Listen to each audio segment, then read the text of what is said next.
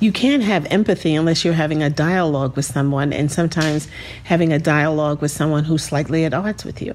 You can't have a relationship with anyone if you cannot tolerate the difference. I mean, we're all not the same. We all don't feel the same, even if we have the same politics, the same goals.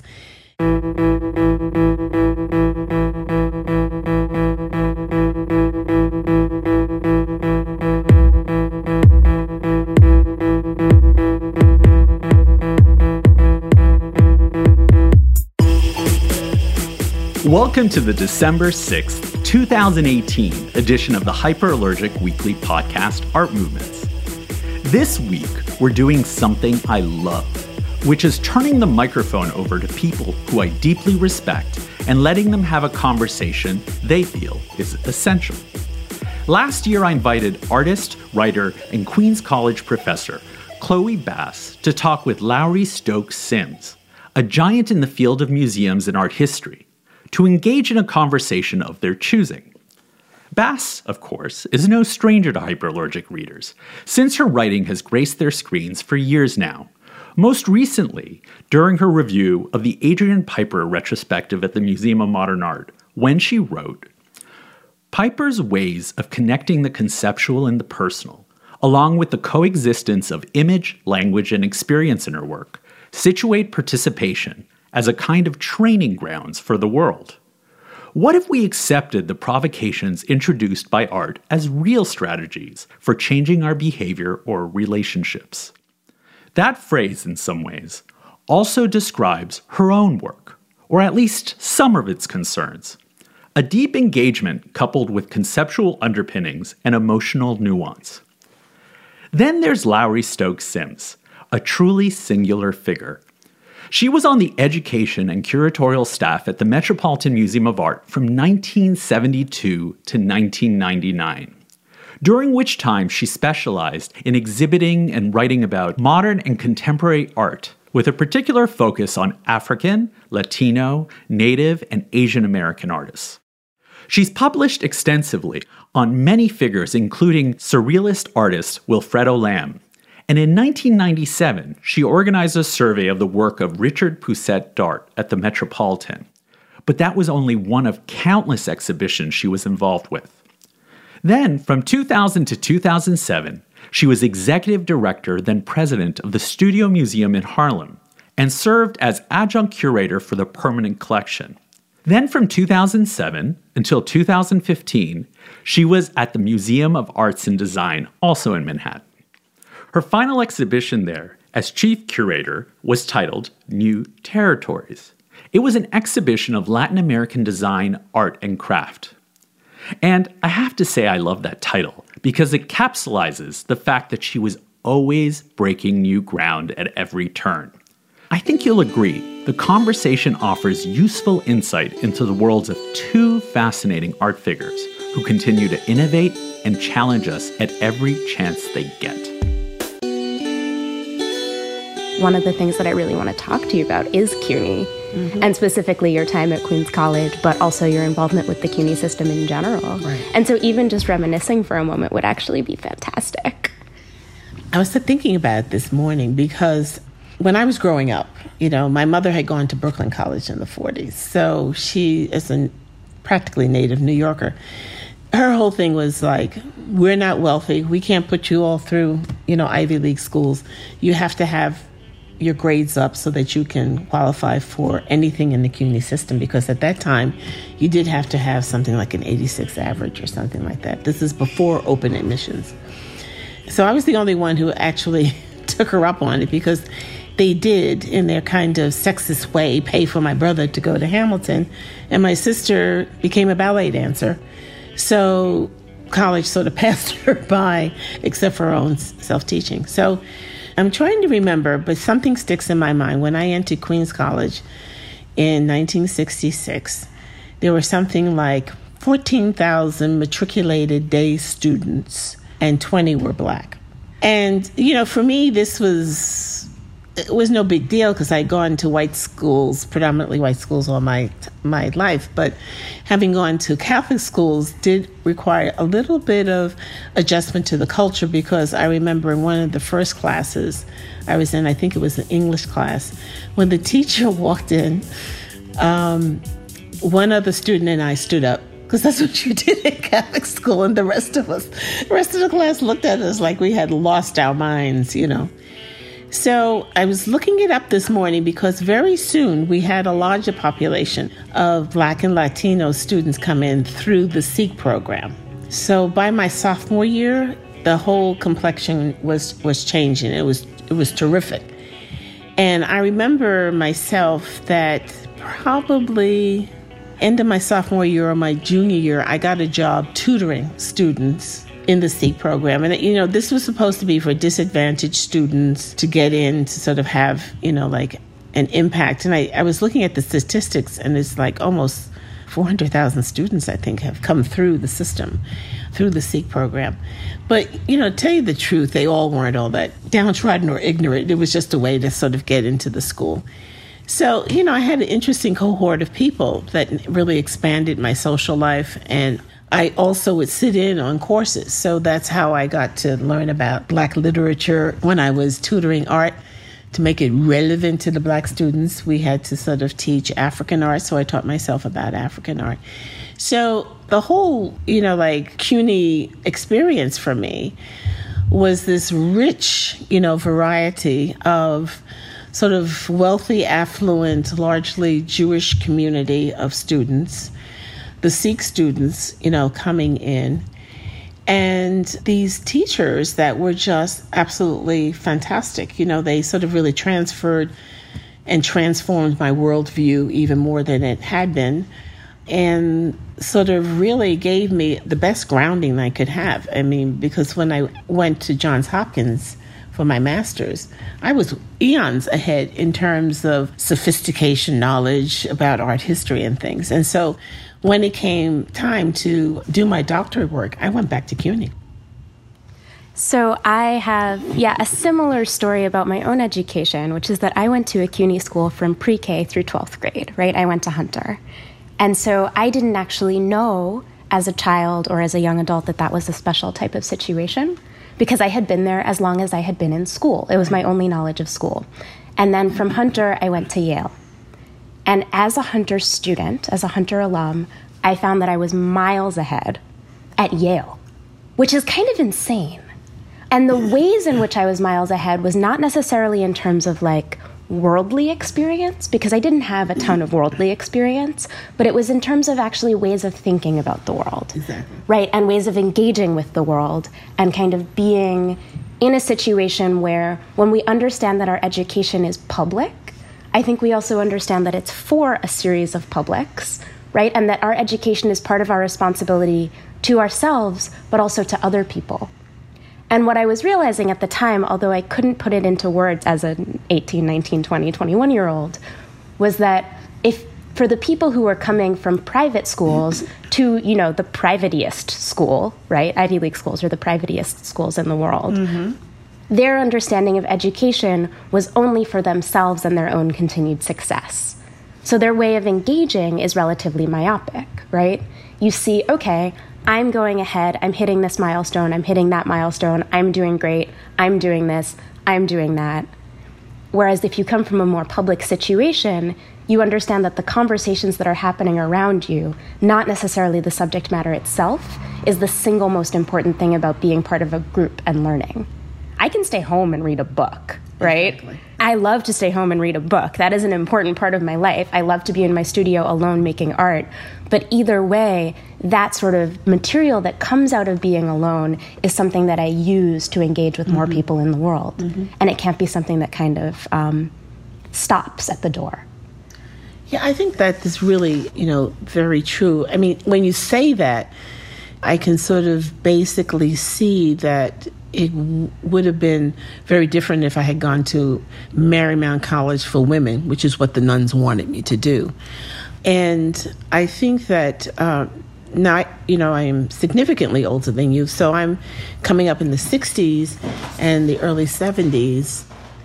where, we're all caught up in the turmoil of, the social engagement of the times. We had Berkeley in the news, and I remember, all these stories about how Berkeley was now requiring you to put a picture in your application so they could check you out beforehand to see if you're going to be a troublemaker. So when I was at Queens, I could dip into the women's organization, I could dip into the SDS, and I could dip into the Black Student Union, which our group started. And, our most famous alum is Felipe Luciano, who at the time was Philip Luciano. And then he dropped out of school, and next thing I know, he's, holed up in a church in East Harlem demanding, the rights for the neighborhood to be cleaned up and, things like that. So for me, it was like an interesting experience because I began to sort of see just how the world operated according to different sectors. So whatever I was, experiencing with the women's group was mutually exclusive to what I was experiencing in the Black students unit, because there the males dominated, and we were supposed to, the mantras that women should be prone for the revolution or something like that. So I'd be like, yeah, fine. So there's no way to record my face right now. Well, this is the way, it was. And I remember in the midst of all this craziness, I get the improbable news that I've been elected to Phi Beta Kappa. I did nothing about this. One of my professors, must have nominated me. And I remember my mother was like, she says, oh, wait till you tell all your friends. And I said, I'm not going to say one thing, because I knew that was going to alter my relationship with a whole bunch of people I knew, particularly Black males. And then the damn school newspaper published all our names so that it was over. So then I had to confront something that I've confronted all my life until I finally said to someone, I'm 50 years old. When can I enjoy my achievements without somebody telling me, don't get up there too far, no man is going to want you, And so I finally said, I'm 50, I'm barren, I have no children. Why can't I enjoy, the fruits of my thing? So I had to realize that I had to find like spirits, who I could sort of move through the world with. And also I was ready for all the sort of vicissitudes that could have been thrown at me, when I got out into the public world. And it was interesting because right after I graduated in 1970, so there's that change from the 60s where you had 66, you had the Feminine Mystique was published. The Panthers were, in full bloom. We went through all the assassinations. Martin Luther King, John F. Kennedy, Robert Kennedy, Malcolm X, so that your whole view of what the society could tolerate and how you maneuver through it was upmost in your mind. Angela Davis being, arrested. So you realize as a woman, there was like no protection for you if you were, a kind of a Black woman. And ironically, it was my father who sort of really gave me the smarts. He would just sort of do this kind of Socratian, system of bringing me through the questions. Okay, you're in this job. You think that somebody is doing something to you because you're Black or you're a woman. What are they doing to the white guy working next to you? And he helped me see that the dynamics and of the power structure were across the board. It's just that people had different perceptions of their place within that.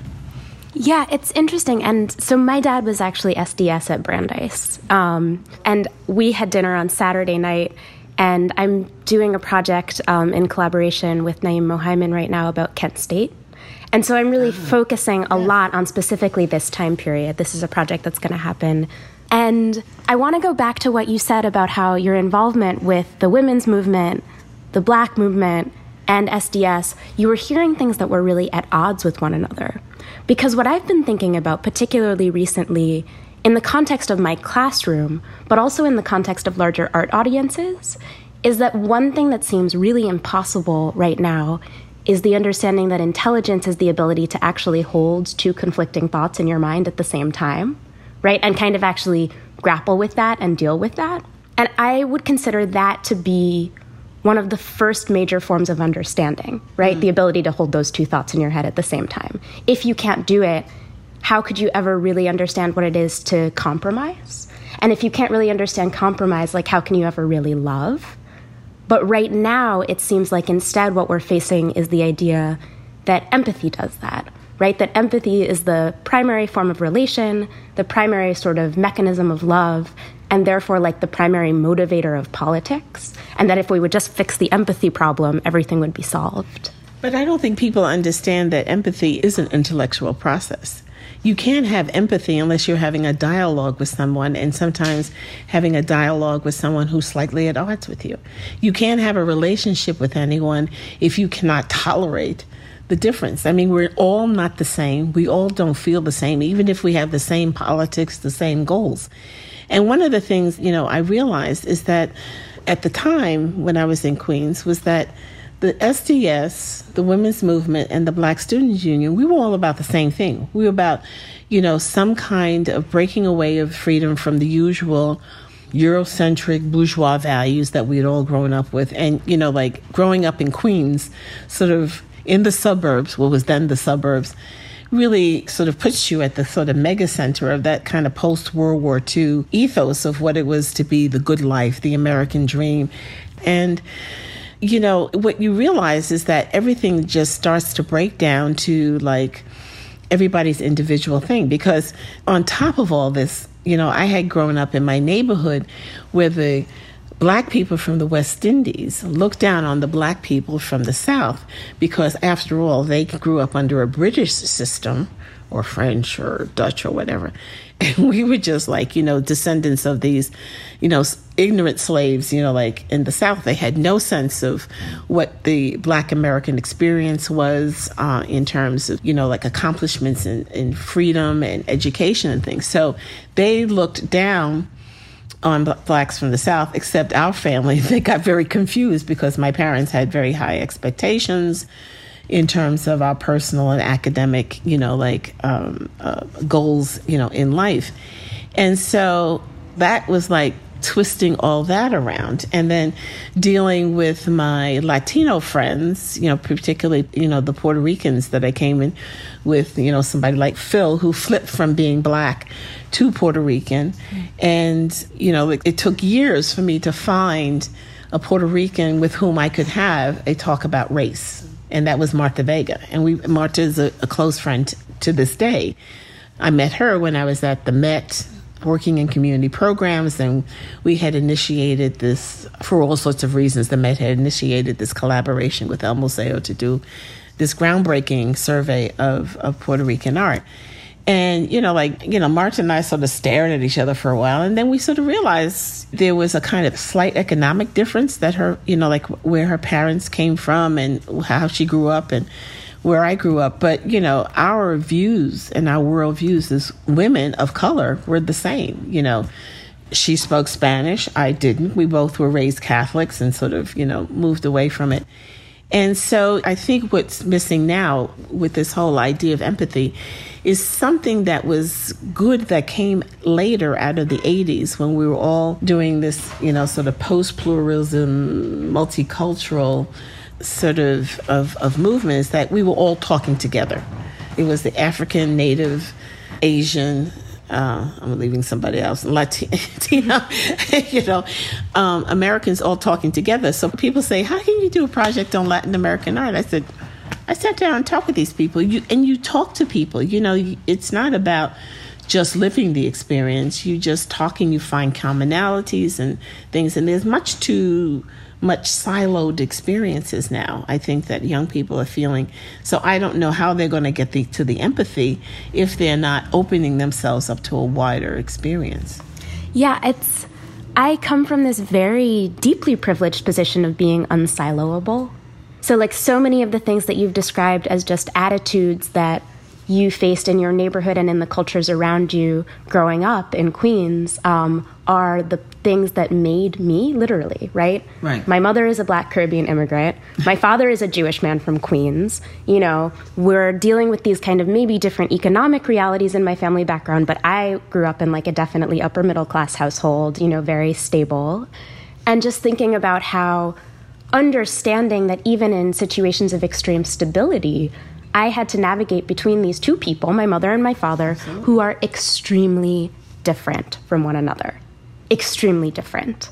And I think that they're both really amazing people. But I also had to understand from a very early age that, again, it's that dialogue that happens between all of this difference, not the kind of eclipsing into sameness that makes this a valuable situation. And when we actually try to be the same is when we begin to kind of break down and just do the normal family thing of like bickering. So as a person in that situation, now the idea that I should be pushing towards a certain type of silo in order to be properly political with my peers is very, very troubling, right? I am deeply pro-Black and have been deeply pro-Black publicly and privately for a very long time. But as I've been thinking about it recently, I think that actually my understanding of my own Judaism is part of what makes me so pro-Black. Because if we handle this in like in a nuanced way, this is two cultures that have faced mass genocide recently. And if you can't sort of see that as related to and inspiring for and kind of hold upable, there are some major concerns that I would have from both sides. But I see this too in art, like bringing the conversation back to art, that while I understand representation is an incredibly powerful thing, and that we can't divorce the art world from the money world, right? And so people have all kinds of feelings about art that I don't think are about art at all. I think they're about capitalism and power. But they say that it's about art because the art is what they see and what they can point to, and capitalism and power are invisible and you can't point to them. But we have these siloed ways of viewing that make us very, very resistant to interpretation. Mm-hmm. And even when we're faced with very representational works of art, which we oftentimes are not, but even when we are, we have this inability to understand that something might be there not for you to necessarily agree with it or relate to it, but to see that your position of difference from it as a viewer is actually really, really valuable for the work. I think that that's an interesting, observation, because I think that, trying to navigate this new electronic social media world, because I come from the analog. I, often see these images that come at me and I'm going, who are these being created for? And what are they trying to say? And I think that, the whole dynamics of social media, this kind of very abbreviated, quick take, which the current administration has mastered to the point of the nth degree, means that people make these kind of snap judgments about something they think they're seeing, and it has nothing to do with what they are. They don't realize how images may have been manipulated. There's not enough skepticism about images. And so I think that how it translates into art is that people always think that they understand something that is recognizable. I mean, one of my final moments at the Met was doing a docent tour of an Ellsworth Kelly show. So, there we are in 1979 with the docents, even before we were thinking about putting up a 20th century wing. And we have all these shapes and Corten steel and oil and canvas in different shades of, purples and blues and reds and greens and everything.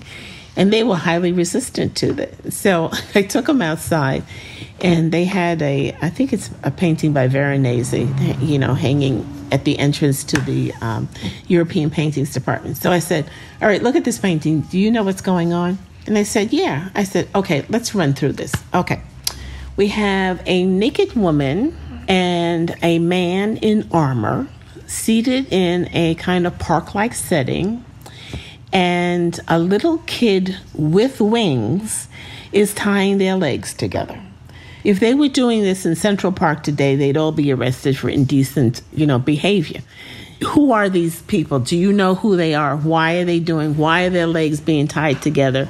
Why, And so they sort of stopped from it. And I said, the way that you are resisting and interrogating Ellsworth Kelly, you better start resisting and interrogating Veronese, because this is a painting that was made for a specific patron using symbols that had come down from antiquity into the Renaissance. And they have, a specific meaning in a specific context, which may be even different from what they had, in antiquity. So that's sort of been the kind of mantra, I have about art. And, particularly as you're saying, this kind of focus on figuration has been something that has been almost epidemic, among Black artists, because it started in the 19th century with this kind of attempt to recuperate positive imagery out of stereotypical, vicious stereotypical imagery.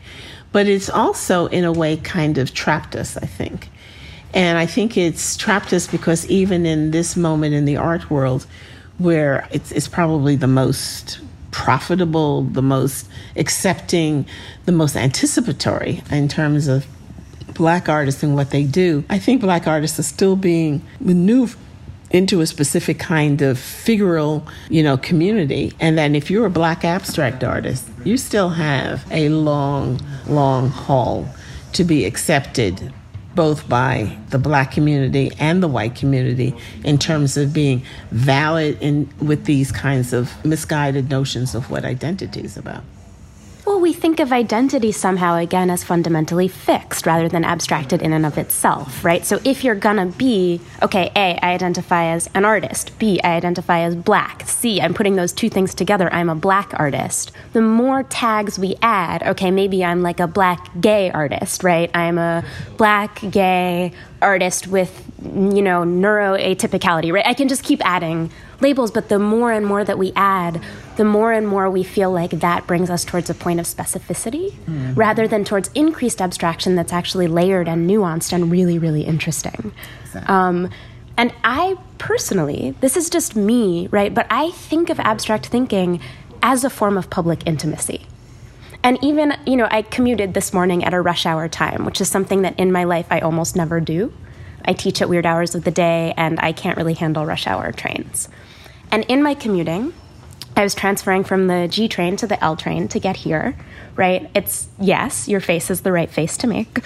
And there were, disproportionately, business-type looking people on the train. And you can imagine that however you want to imagine it. But it looked like people really going to, office work based on their clothing primarily, and also based on their accessories, so, a lot of white earbuds. And I was trying to get on the train. And there was this wall of people who were just like, look, you can't get on the train. And I was thinking, okay, I can't get on the train because it's full. I go to another door, I get on the train.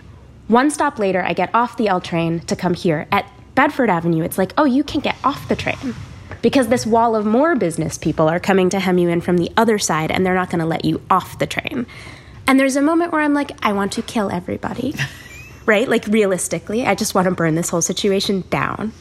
But then when you step back from that immediate reaction, there's this way in which you can say to yourself, I, as a Black, mixed race, also Jewish woman in New York, have a body that's subject to a lot of interpretation. And I can actually offer that to other people. Since I'm so used to my body being interpreted and abstracted and used as a symbol, right? Why don't I offer this to this other people? They're very stressed out about work. They do not see themselves as an angry army. They only think of themselves as individual bodies, right? In that sense, there's no such thing as everybody else. There's this woman with the coffee and that woman with the coffee and the earbuds and the business and my inability to kind of get through that is not a product of who I am, but kind of the larger inability for us to separate ourselves out and see that the ways that our actions actually have an impact on other individual people. We think about ourselves as individual motivators, but not kind of the results having an individual one-to-one impact. No, I think that's true. I mean, the way that people move in the streets now, you just sit there and go, really? Can you just move out of the way? Or, the most dangerous, you're coming out of the train with a suitcase and somebody just comes off the escalator, either going down, and just stands there. And you can just sort of see like the danger. I mean, it's dangerous, like to a certain extent, because there's no sense of how they move in space in relationship to other people.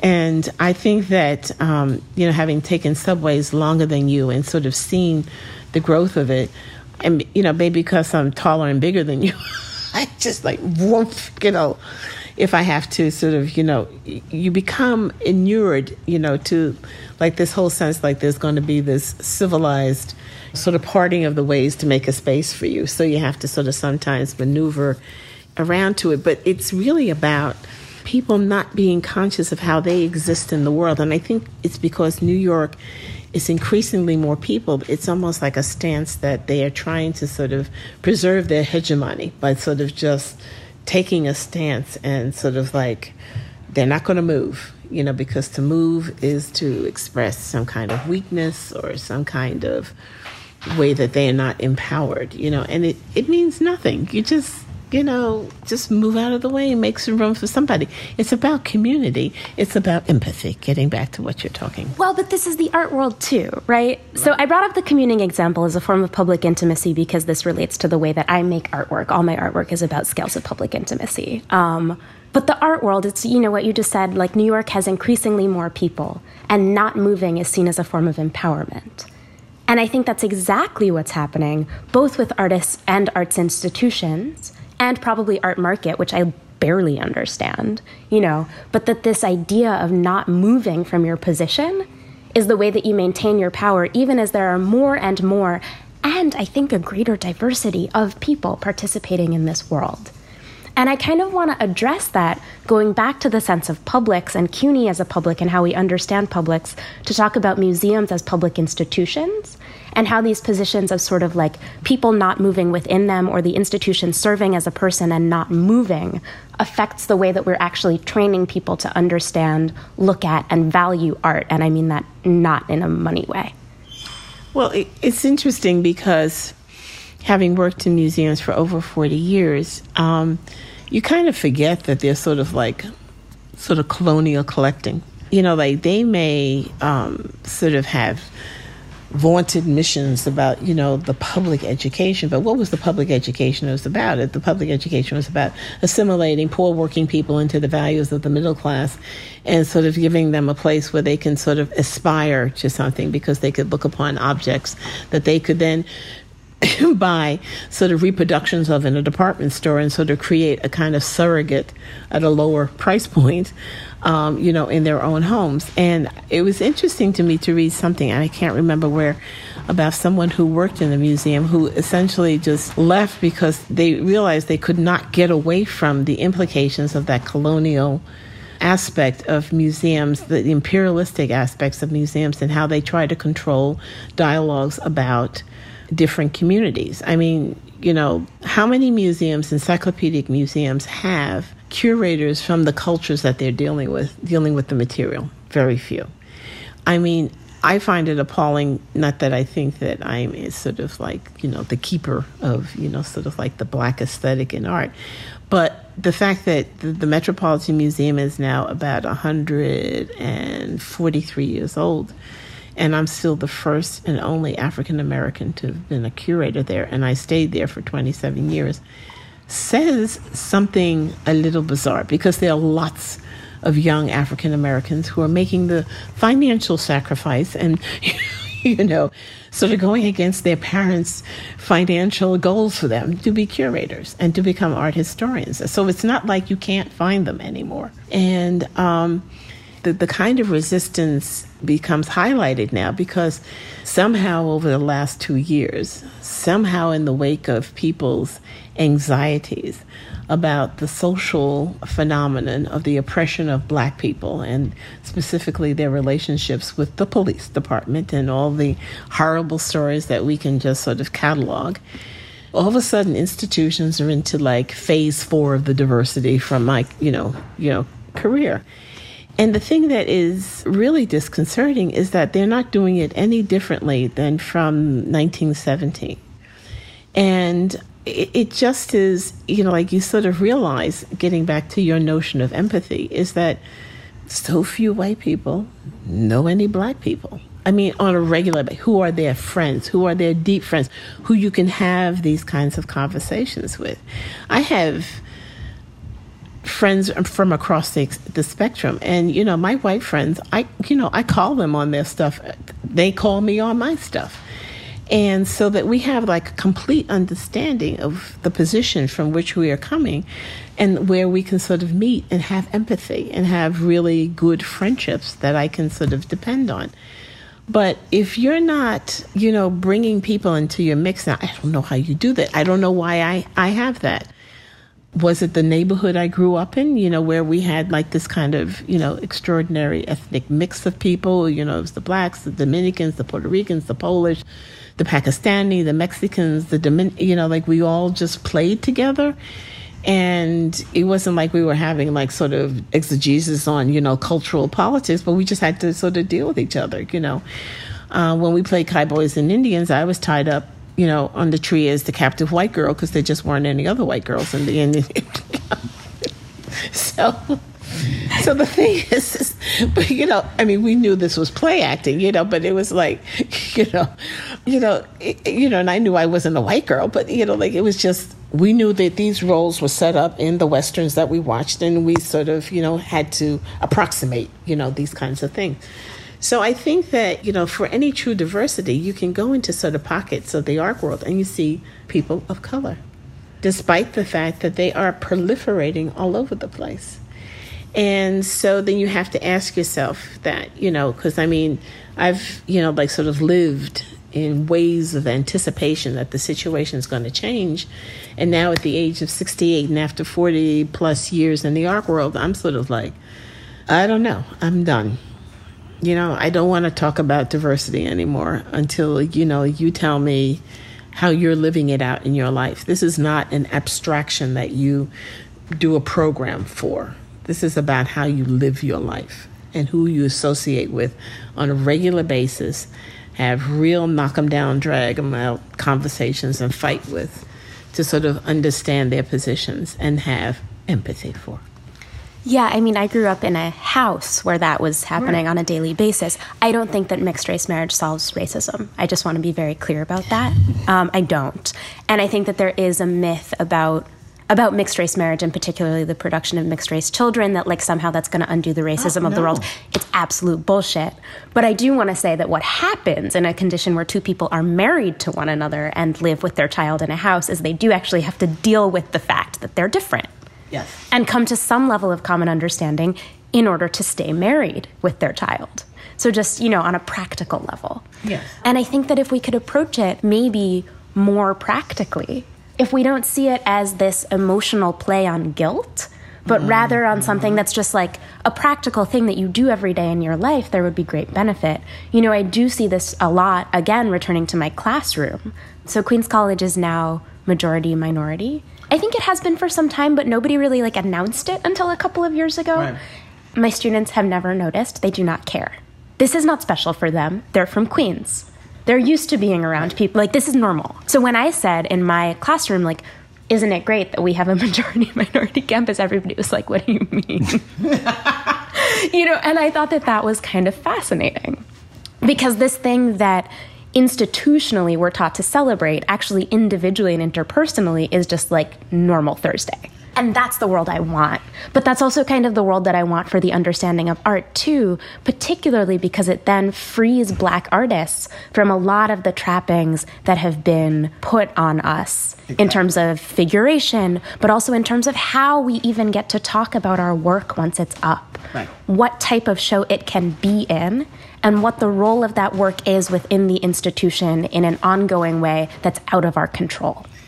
Really interesting, because I think over the last couple of years, I've been able to sort of revisit the careers of several Black artists who worked abstractly that I've known for years. And, it was pretty interesting for them to sort of talk about engaging in abstraction as a way to escape the heavy sort of, polemic points of view of the time, And you hope in this escape that there was something there that was also about a personal predilection and I think finally they probably did, like arrive at that whole kind of thing. But to sort of really talk about it as an escape, because in the 70s, if you did abstract work, you were positioned as a cultural arriviste or traitor, because you weren't engaging in, the sort of dogma of the time, you were off in somewhere else. And people didn't have any sense of how adventuresome and how radical and transgressive abstraction has been historically and still can be, But again, it's really about, I think, people being caught up in the fact that they need to see something visually that they immediately recognize, and then they immediately assume they understand when it's not true. Well, these same students who really have no desire for the institutional celebration of majority-minority also mostly hate abstract art, right? These are students in an art classroom, in an art department, and the vast majority of the time, I take them to see shows. Not a lot. It's hard to get from the college to anywhere else. Yeah. But I take them to see shows, and we have a campus museum, and, the undergraduate students spend time with the graduate students, a lot of whom are making abstract work. And this is important for me, that they have these experiences with art. I would say 7 students out of 10, if the work is abstract, were like, I didn't like it. So we have these nuanced understandings of the type of community that they expect, but not the way that might play into a certain form of aesthetics. And that I have found, really, really interesting, and something that I want to get beyond, but also want to get beyond in a way that accepts a nuanced position within that, and that I'm not just trying to fix. Well, I think that, the more things change, the more things stay the same. I remember teaching a course in SVA in the early 80s and trying, being advised by the administration, don't do a straight, chronological thing. That's too boring. Do it thematically. So by the first semester, everybody was, the end of the first semester, everybody was confused. And so I informed the administration. I'm going back to my survey thing. And one class happened to correspond with Marcia Tuckle's controversial Richard Tuttle show at the Whitney Museum, which was driving everybody crazy. So I took them, and it was totally fascinating. And when we got back the next day, the next time we met, they were just so totally abusive of me, Richard Tuttle, and Marcia Tucker. And I just said, I've had it. I turned off the projector, picked up my things, and proceeded to walk out the class. And they came running after me. They couldn't believe. Ms. Sims, where are you going? I said, I'm leaving. I said, I don't need to be here in this classroom. You don't have to like this work, but you have to sort of really be able to engage it intellectually and figure out why you don't like it and what it means in the context of everything we're talking about. So they pulled me back in. They promised, on pinky square that they would do that. But ever so often, if I did anything in the classroom that they didn't like, they would sort of mimic the little piece of rope that Richard Tuttle had hammered into the wall, and they make a gesture about an inch of their fingers, about an inch wide, going, just. And I said, all right, I get it. What don't you understand? But at least that was a cue to me that they were ready to have a dialogue, about it. And just to sort of get back to your description of the student body at Queens, when I went back to teach there in 2006, I was blown away by, the change in the student population. There were a lot more poor whites. There were a lot more, diversity. I had 3 Muslim women in my class, and I'm teaching a course on, late 20th century art, and I'm sitting there going, I wonder, can I deal with Carolee Schneemann? And, they wrote, and so I didn't attempt to take them to the courses, but I would give them assignments to go and experience different works of art in different ways and write about that experience, and got really good papers. And the Muslim women wrote some of the most perceptive papers that I had. But I had to sort of fight certain kinds of experiential gaps. Like when I was talking about the work of Bruce Nauman, I started talking about the experience of being in front of these neon works and dealing with the buzz. And I realized neon doesn't buzz anymore, and,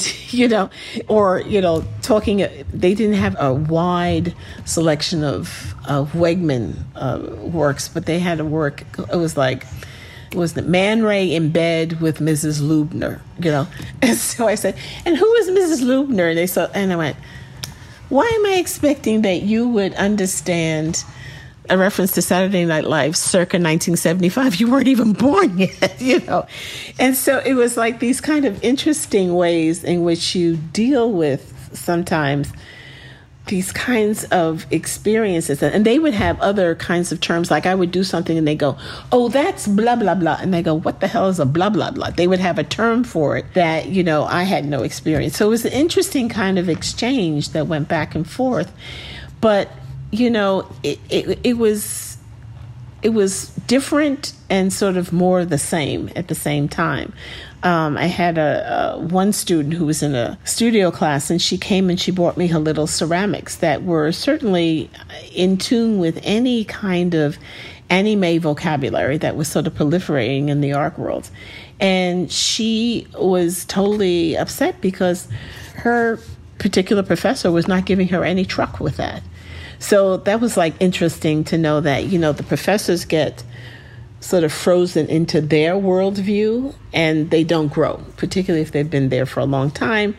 And so the most challenging thing, I think, for generational interchange is for the older person and the younger person to sort of start to have that kind of dialogue, with each other. So I guess it's always about a cross dialogue, whether it's age, gender, race, or anything else, sexual preference, nationality, not having the ability to sort of have that kind of cross dialogue, getting back to empathy, is really the problem that we have.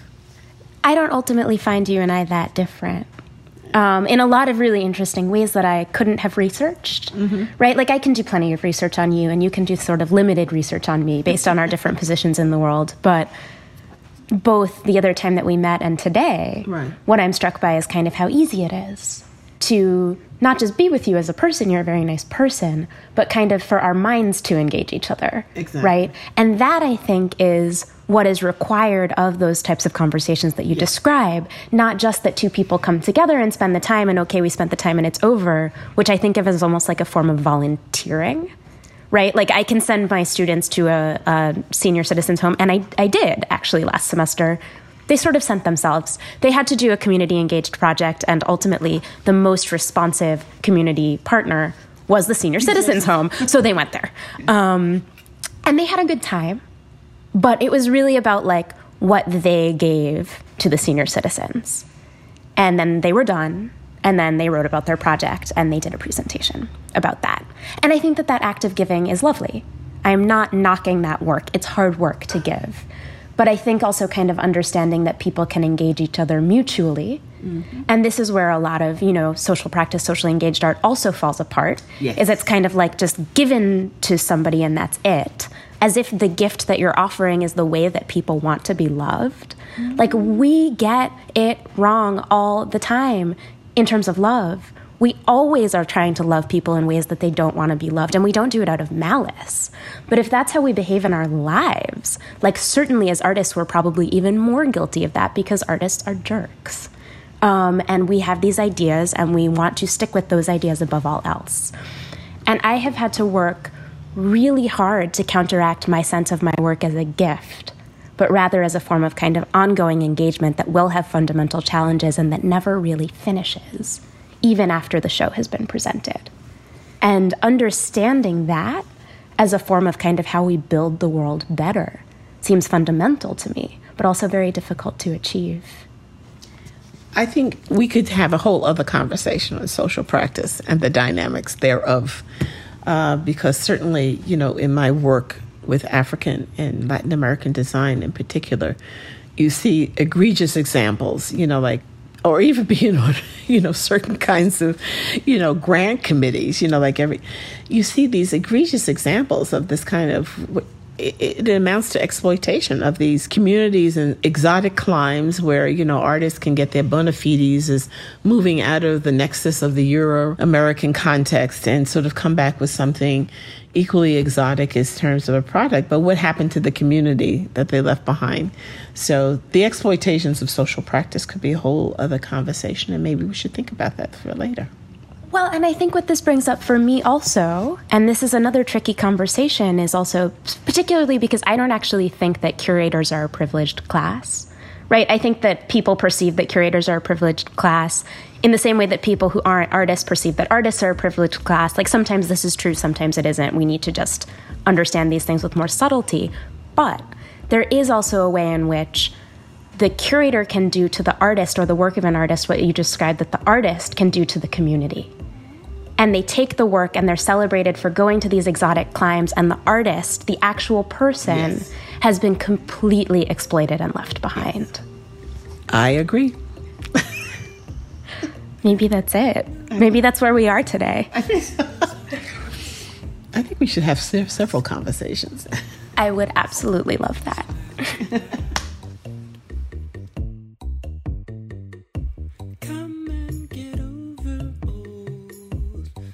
Conceptions burn them gold. Let day and night just be. I want to give a special thanks to Sun for providing the music for this week's episode. I'm Harag Vartanian, the co-founder and editor-in-chief of Hyperallergic. Thanks for listening, and enjoy your week.